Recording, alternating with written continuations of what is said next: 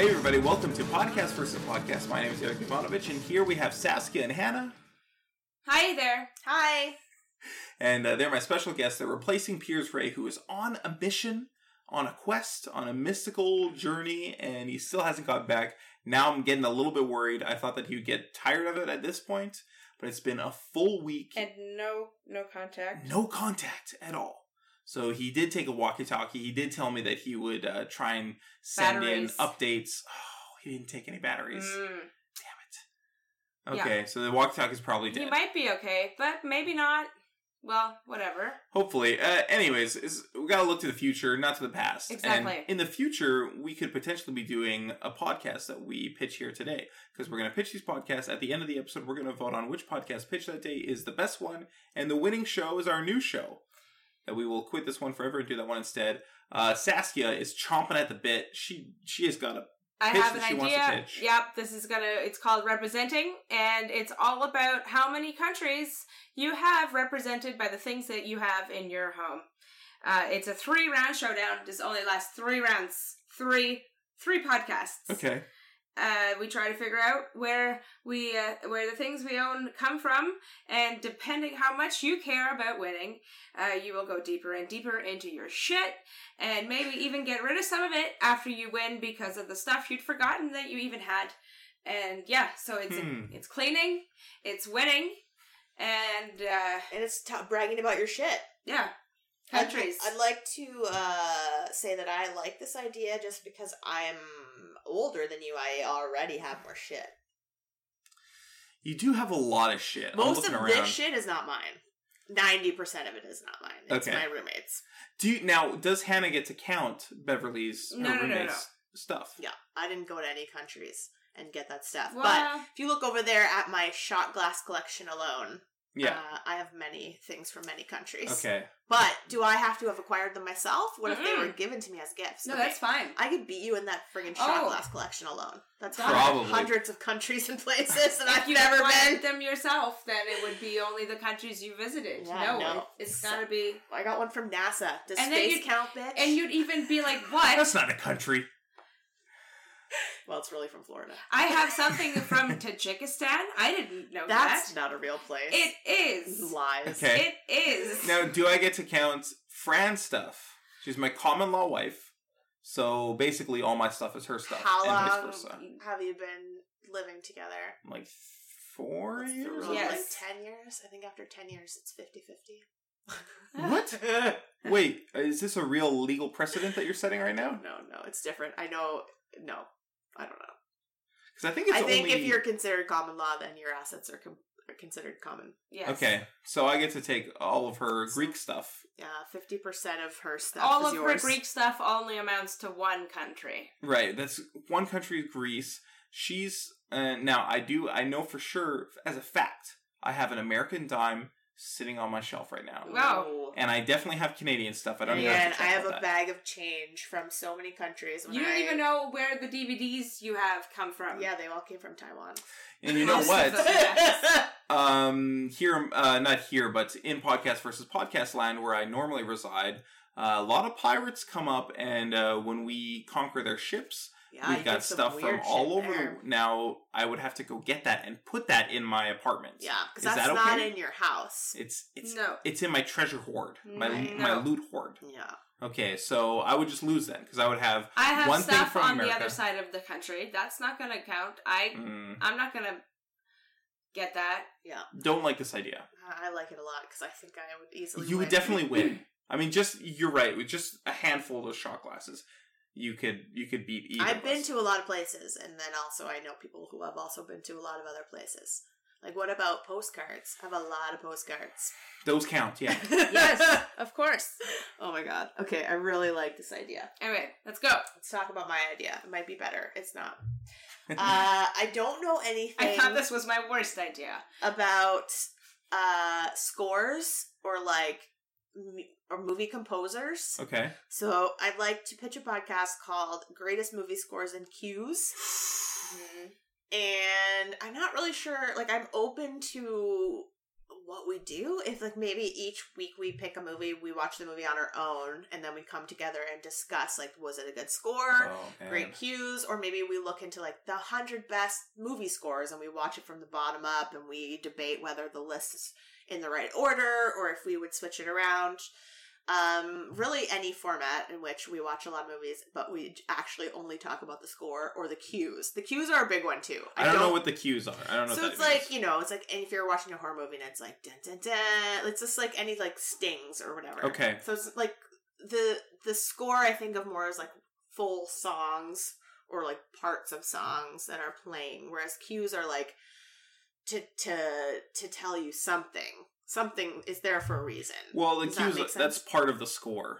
Technically, yes. But I would like to discuss them separately. Like, also, generally, like, songs with lyrics aren't considered part of the score. No. So, like, that would also be part of the discussion, I think. So we talk about scores and soundtracks? Yes. And all the sound in the movie that's not dialogue. So it's the sound design, even. Yes, you're right. Okay. You're right. But no, that's too far. Because I don't want to be like, and the bullets sounded cool. Like, that's too much.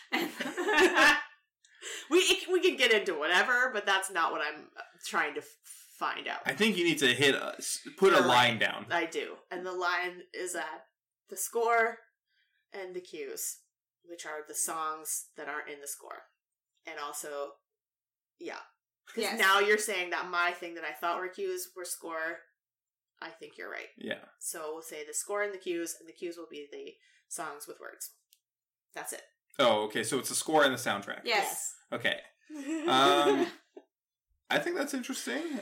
I find that generally, unless I know the composer going in, I don't pay a lot of attention to the score. Yeah. But I think it does make a huge difference.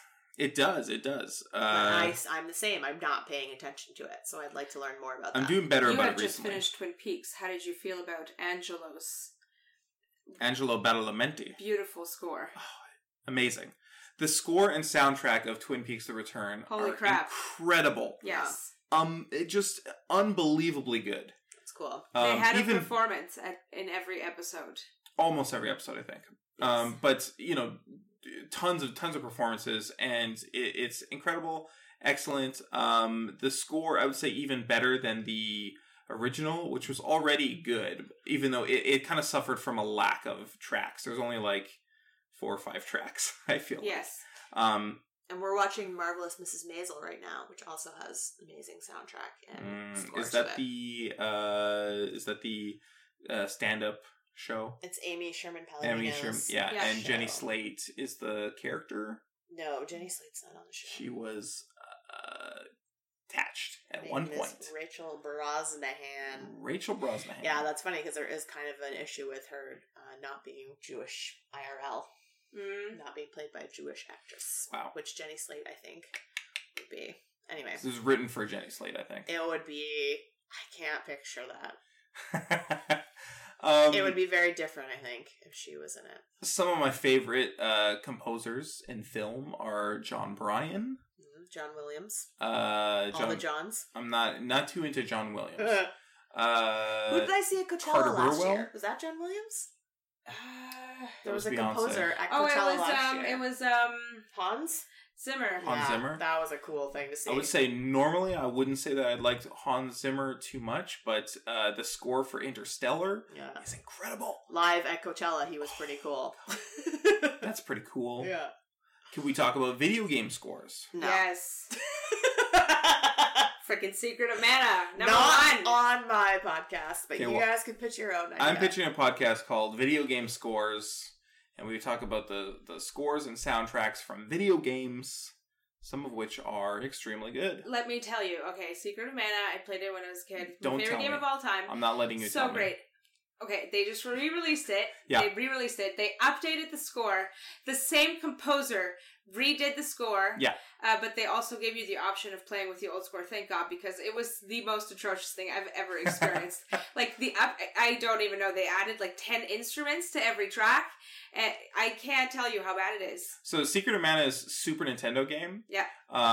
It's from 1993, I think, or maybe 1995-ish, around there. So over 20 years ago. And 93 is right. A lot of people, the prevailing wisdom about video game scores, the old ones, what makes them so good is that the limitations that you had, like you only had this little chip, you could only have so many sounds playing at one moment. Mm-hmm. So the limitations made them compose minimalist songs and music that took advantage of the limitations and it bred creativity. And it sounds like when you take the walls off that sandbox and the composer can do whatever they want, turns out too much freedom spoils the broth. Yes. Which is the saying, I'm sure. Too much freedom spoils the broth. Yeah. Classic. Everyone says that. We wouldn't talk about bad ones. I would want this to be positive. I could not, first of all, shocker. Yeah. Because that is the opposite of your approach on every other podcast. Yeah.